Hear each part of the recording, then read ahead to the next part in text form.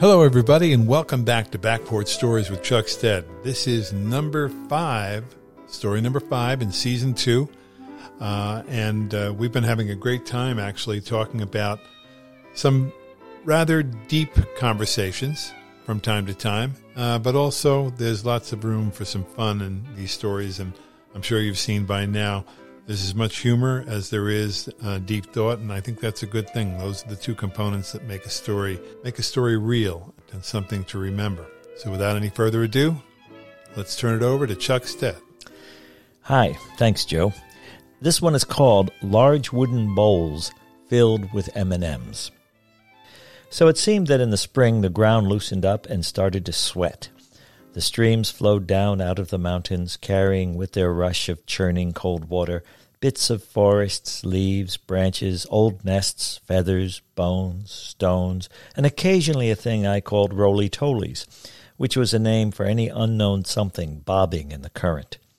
The earth warmed up, crocuses pushed their way through the sweating crust, little blue and white feathered cups with golden inner crowns, and drives to town had the window down, with the new, sweet spring air pouring in all over the dank, sour inside of the paint truck.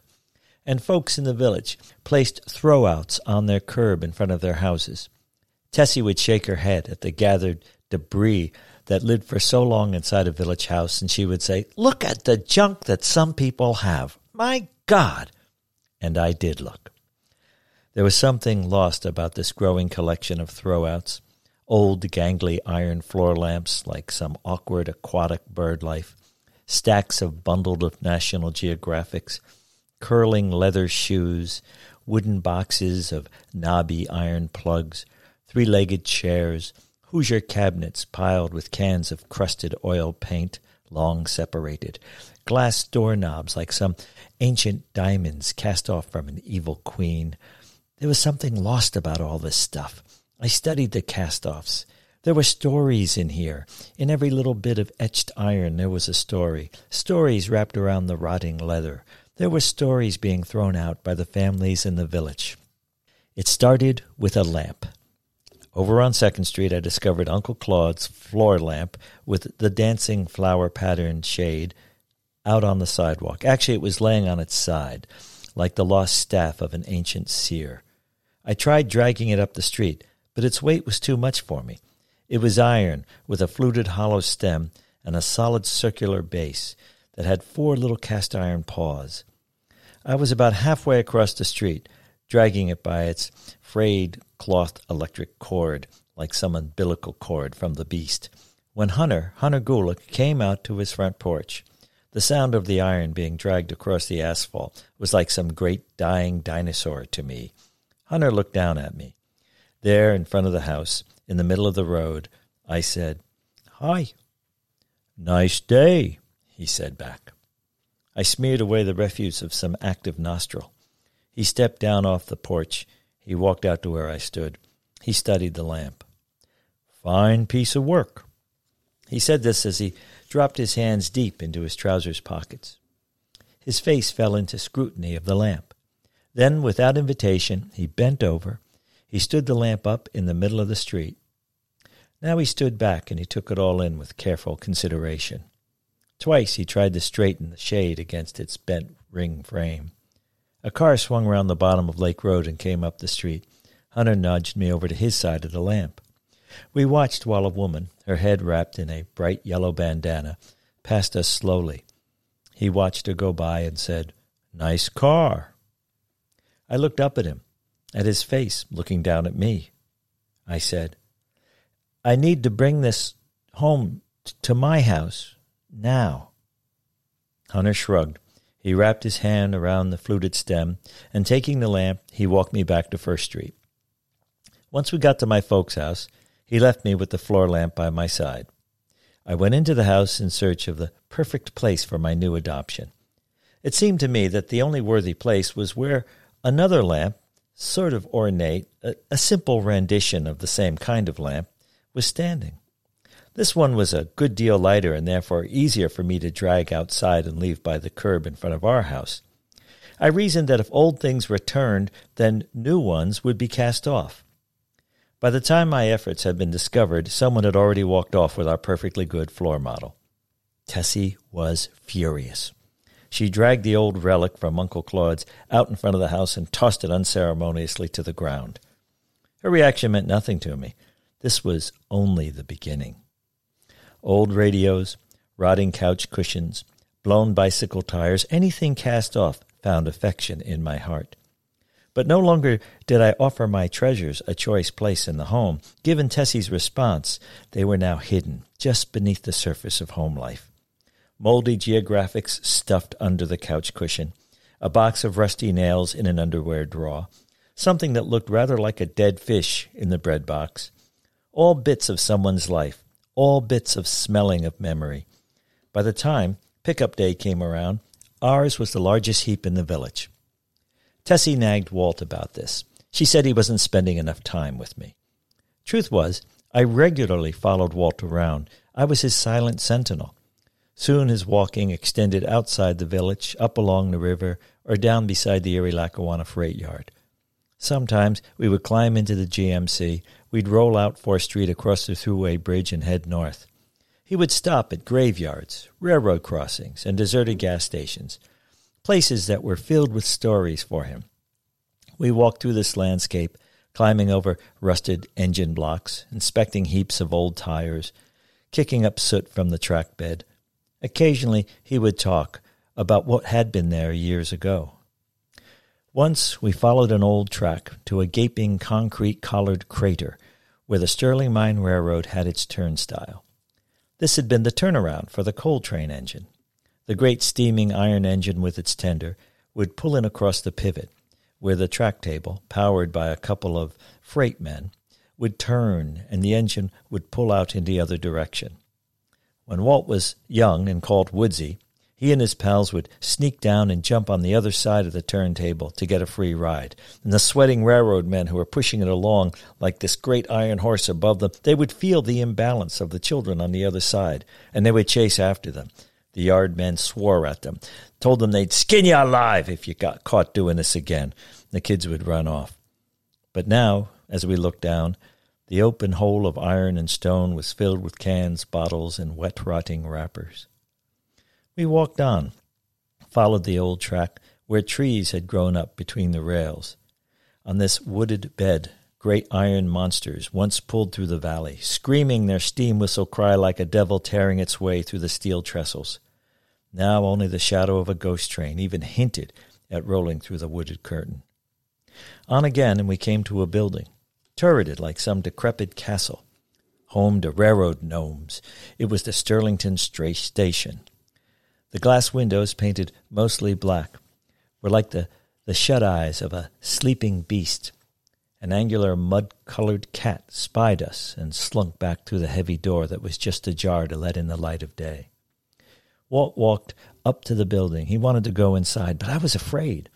I thought the black windows meant that this was a place that dead people stayed. They gathered here to eat their dead bread and their black tea, and when they sang their dead songs, no sounds could come out of their mouths. Nothing would be heard. We went inside anyway. We entered a large kitchen of a room. It was filled with egg crates, wooden bowls, iron bits, and stacks of newspapers, glass bottles, everything dusty. In the middle of the room was a large round table, at which 3 old men sat. They were baggy and grisly, with almost beards and yellow teeth. The table they sat at had legs with feet with claws on balls. And there were cats, all sizes and colors, slowly slinking about, with their eyes upon you. Cats that didn't mind you, but reminded you of cats that did mind you. Walt talked with the old men about places and people, their voices drifting off into eggshell whispers. They all drank red wine out of little mustard jar glasses, and they laughed, although I didn't hear anything funny being said. I was starting to really want to get out of there when I saw the M&Ms. There on the table before me was a large wooden bowl filled with M&Ms. A bowl big enough to sit in, filled with many-colored candied M&Ms. The only true color in the room was the M&Ms in the bowl. The men sitting closest to the black window, they looked there at me, They peeked over the top of the M&Ms, and they said to me that I should eat some. One of the men said with a voice that sounded like it came from a cave near the sea in a story, he said, "Eat some of them things." I got up on a chair and bent over the bowl. They were quiet and watched me. I raised my arms and then pushed them deep into the M&Ms, deep up to my elbows. The M&Ms ate my arms before I ate them back. After we left those men, I felt sorry for the tracks that no longer held trains, and sorry for the turntable filled with garbage, and sorry for the windows painted black on the glass, but mostly sorry I hadn't eaten more M&Ms.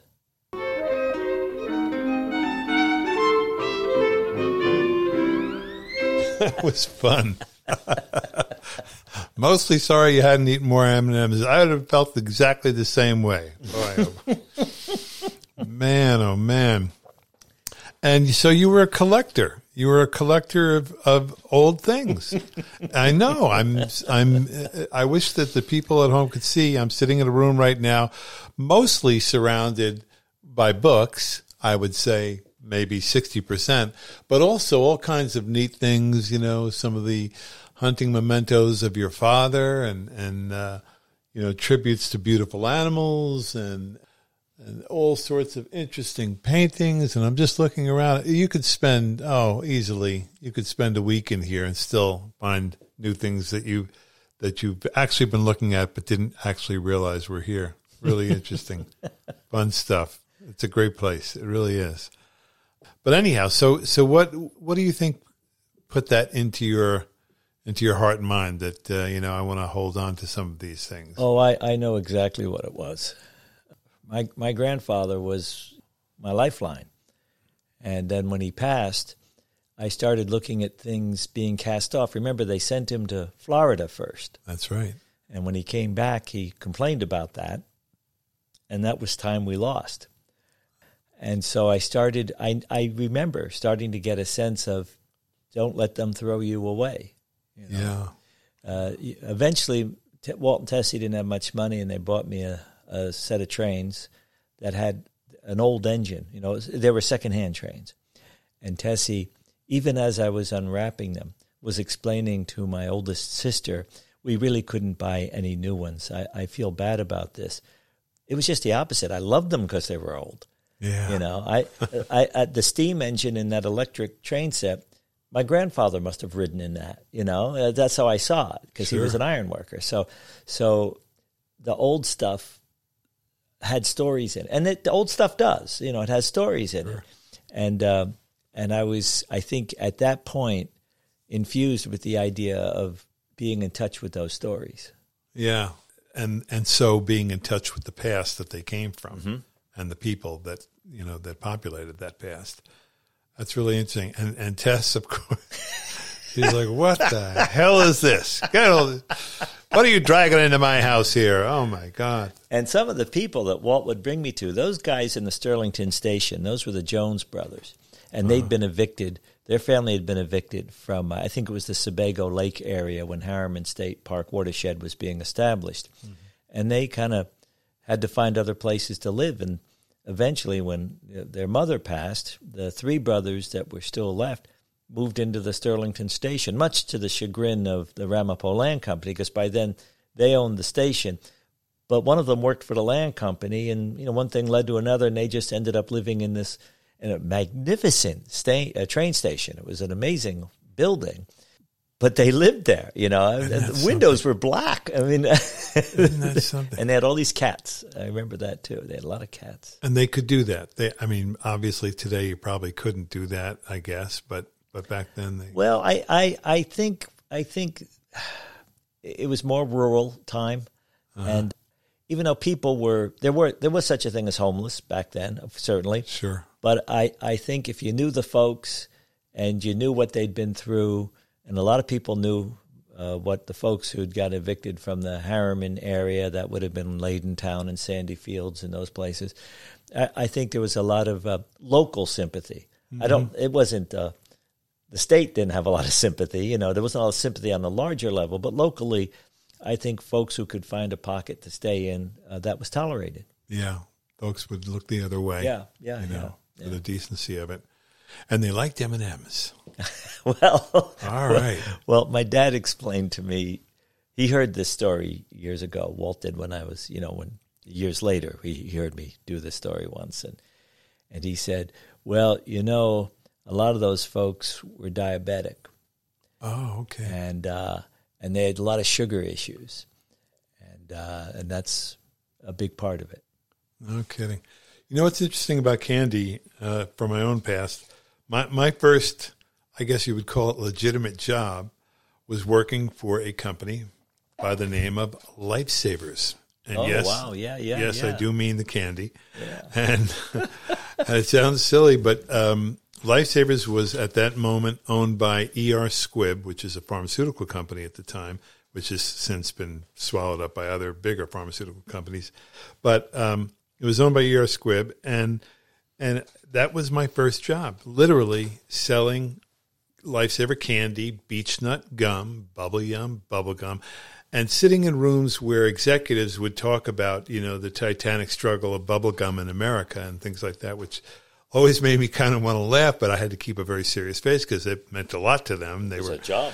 Yeah, they were talking about the numbers and everything else. But the first meeting I ever went to, and this kind of connects, I think, in a way to this story, one of the executives, a man by the name of Bert Page, got up to speak to us. And we're all, there's about 600 of us, and we're in Florida at this big hotel. I think it was called the Innisbrook, and beautiful place. And this is the opening speech of the meeting, and he's talking about candy, of course, because that's what we sold.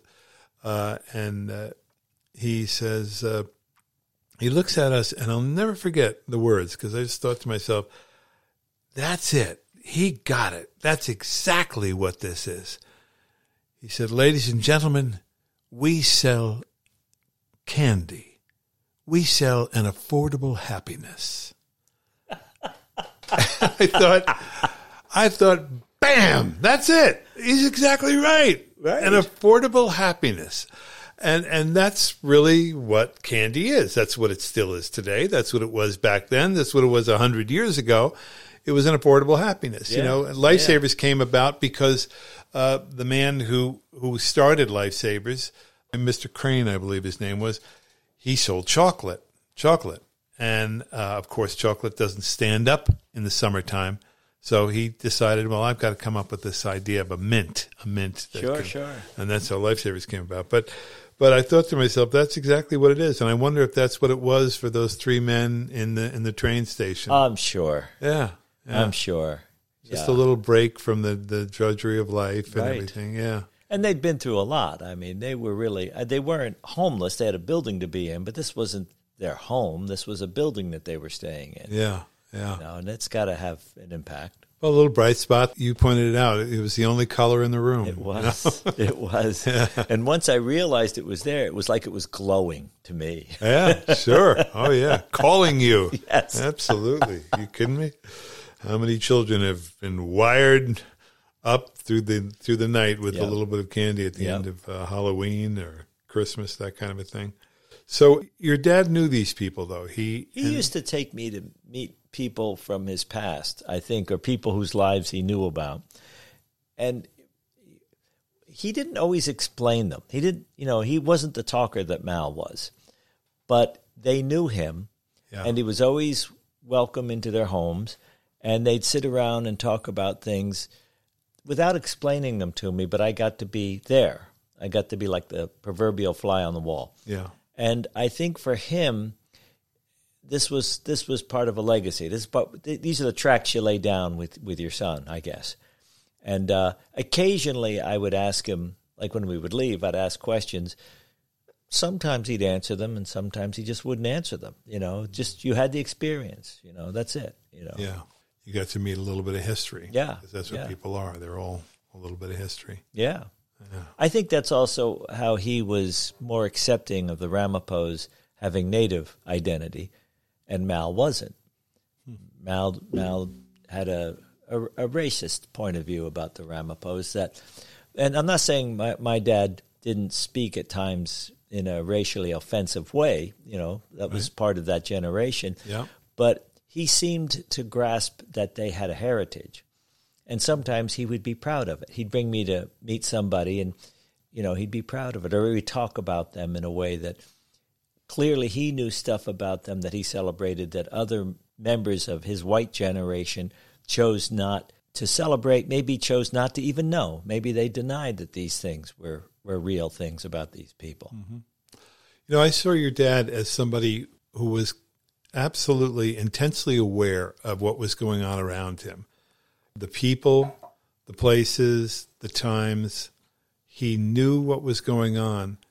But he had this sense, and it's something that I've never been able to figure out how to have myself, because I think it's much healthier than the way most of us live, in quiet desperation. But he seemed to have a sense that they'll come around. They'll figure this out. It may take them time to figure out that racism is wrong. It took me time, but they'll do it. They'll come to it sooner or later. And of course some never will. But there was a peace about the man. You know what I mean?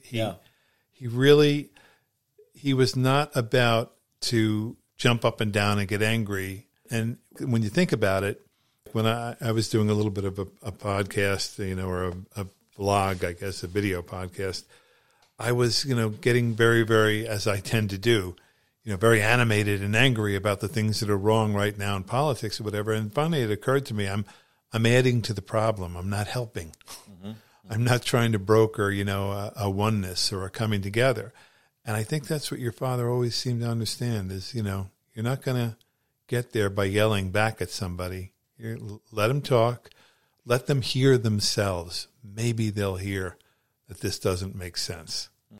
That's one of the things I admired about him. And I know that he was a part of that time. He was a part of that time, and I think there reaches a point in your adolescence when that comes along where you get impatient with your elders because why are they granting you this world? Why are they leaving you this world that seems to have all these broken parts in it?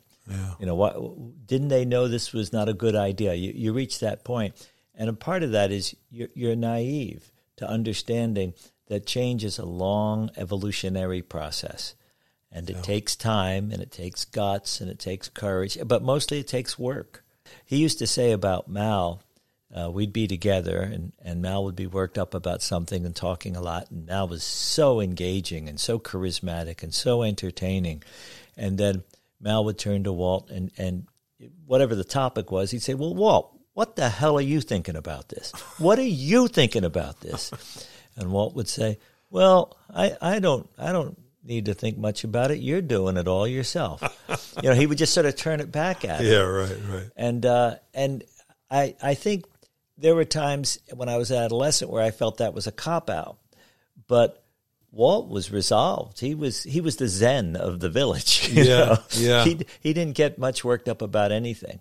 Yeah. And there were times when I wanted him to later along the way, I wanted him to get worked up. But I think you're right. I think he got it that these things take time. And if you're impatient, go in another room. Be impatient with somebody else. I don't care. I'm just going to do this thing. He took you to meet these people and to interact with them and to become a part of their space and hear them. And, I think he was teaching you in that way that these are the ways of life, and sometimes they're good ways and sometimes they're bad. But I also think that he was acutely aware of your reactions and that might have really helped him to determine the right and wrong of things as well. I think you might be right. I think you pay attention to the kids and see almost like a barometer. How are they responding to this stuff? Right. I think that I don't know how intellectual that was, but I think emotionally that was real.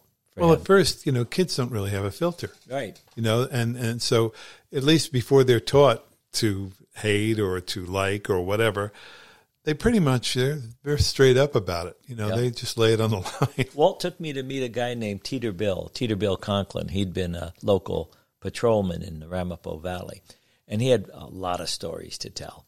just like Pearson Mapes had a lot of stories to tell. And Walt would bring me there, and I wouldn't talk. I mean, they were the talkers, and they would tell all of these stories. And the thing is, Walt wasn't telling me about them. He was just bringing me into their space. And I think for him that was enough. Yeah. And I also think he had opinions that he didn't necessarily want to even share. He just wanted to, like, encourage me to be in this orb for a while. And form your own. Yeah. Yeah. And so there were a lot of those kinds of exchanges. Yeah, a lot, especially when I was little and I followed him around. And again, sometimes when I was older, when we were hunting and things, he would have me encounter people with him. We went to Froggy Wilson's camp in the Adirondacks when I was a teenager. And it was the whole adventure was a calamity of errors. I mean, the whole thing, just one thing after another, just didn't work or fell apart. And these men had so much fun, even though everything went wrong. Every possible thing that could happen went wrong. But they just had fun. And they never explained anything to me. And I was reaching that age as a teenager. I'm getting a bit sullen. I'm writing my poetry in my notebooks and so forth. And I'm amazed at these guys. One guy got up in the middle of the night, bunk beds, triple bunks Froggy had in that place. He gets up in the middle of the night because he's got to go to the bathroom. And he went to bed saying, I should not be on the top bunk. I'm going to have to go in the middle of the night. Shut up, get up there and go to sleep and everything. And I didn't sleep the whole night because they all snored like buzzsaws. Everybody snored. And for some reason, when they snore, they can sleep amongst the same. The one person that's not snoring is going to stay awake. So he gets up in the middle of the night and he climbs out of this bunk bed, steps on everybody. And he goes out, and there's no bathroom. He just goes out and he has a bucket. He's going to go out and sit on this bucket in the side yard. And Froggy didn't want him to do it, but that's how he wanted to do it. So he goes outside, and we're all trying to be quiet, but I'm thinking, well, he's going to come back in again eventually and make noise.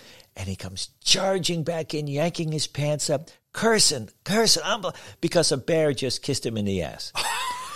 And he's going on and on, and everybody wakes up, and Froggy goes running out there with a gun, and they found a lot of raccoon tracks.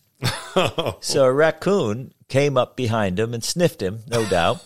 But in his mind, he cold-nosed him. Yeah, he cold-nosed him, and it was a great big grizzly bear in his mind.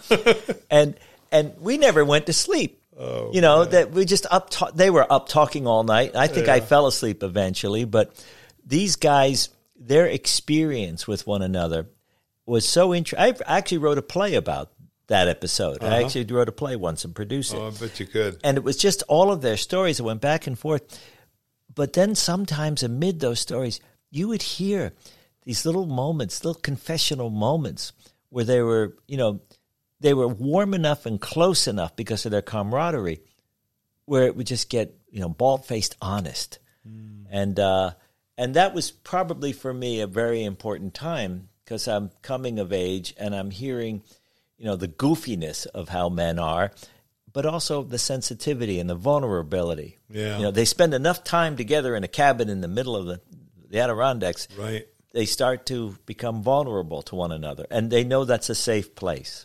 Yeah. They can do that. Yeah. Interesting, because you're right. That we spend so much of our time trying to wall that stuff off and insulate ourselves and not let on to what we're feeling inside. Well, these three guys in the story, when they talked with Walt, I had no idea what they were talking about because they were picking up wherever they left off last.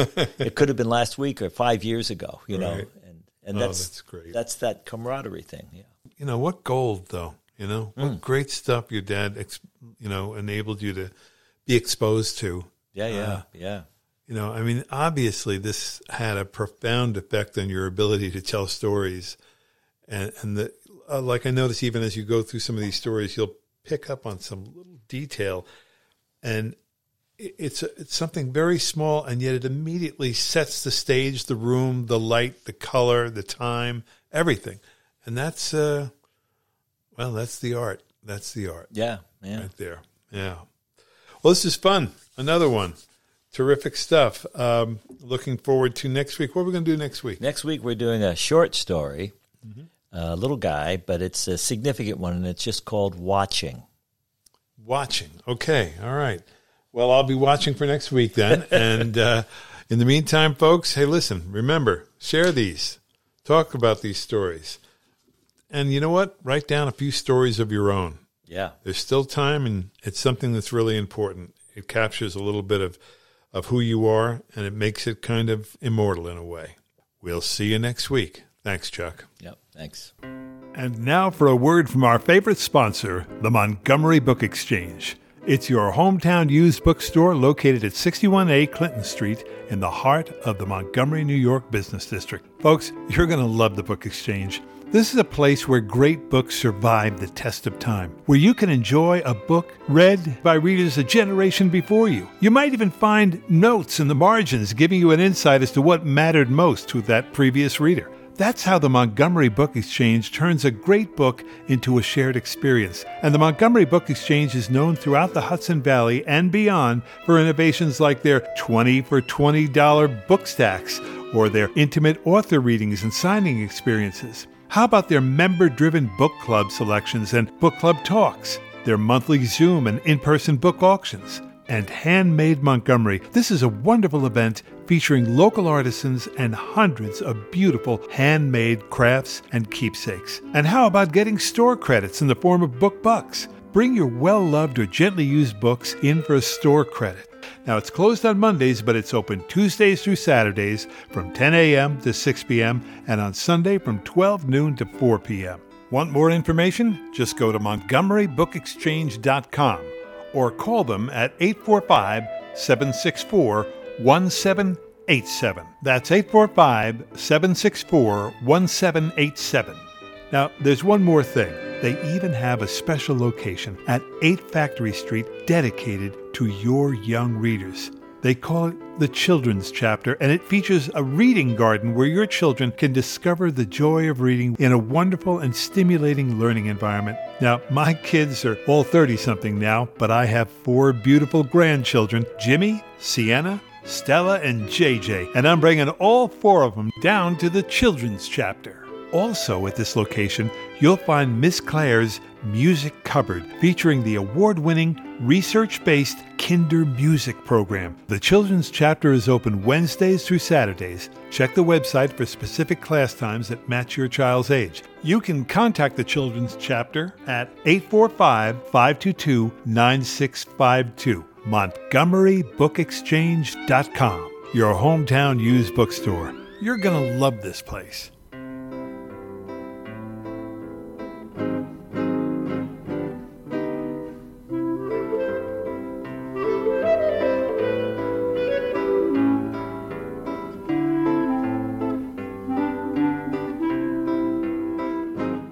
You've been listening to Back Porch Stories with Chuck Stead. The song that you hear at the beginning and the end of the episode is Flyers Rag, composed by Mr. Scott Lewis. Our producer is Joe Serino, and our cover photography is done by Karen Serino. We'll be back with another episode each Friday morning, so please subscribe, click the like button, share with family and friends, and join us each week for another Back Porch Story.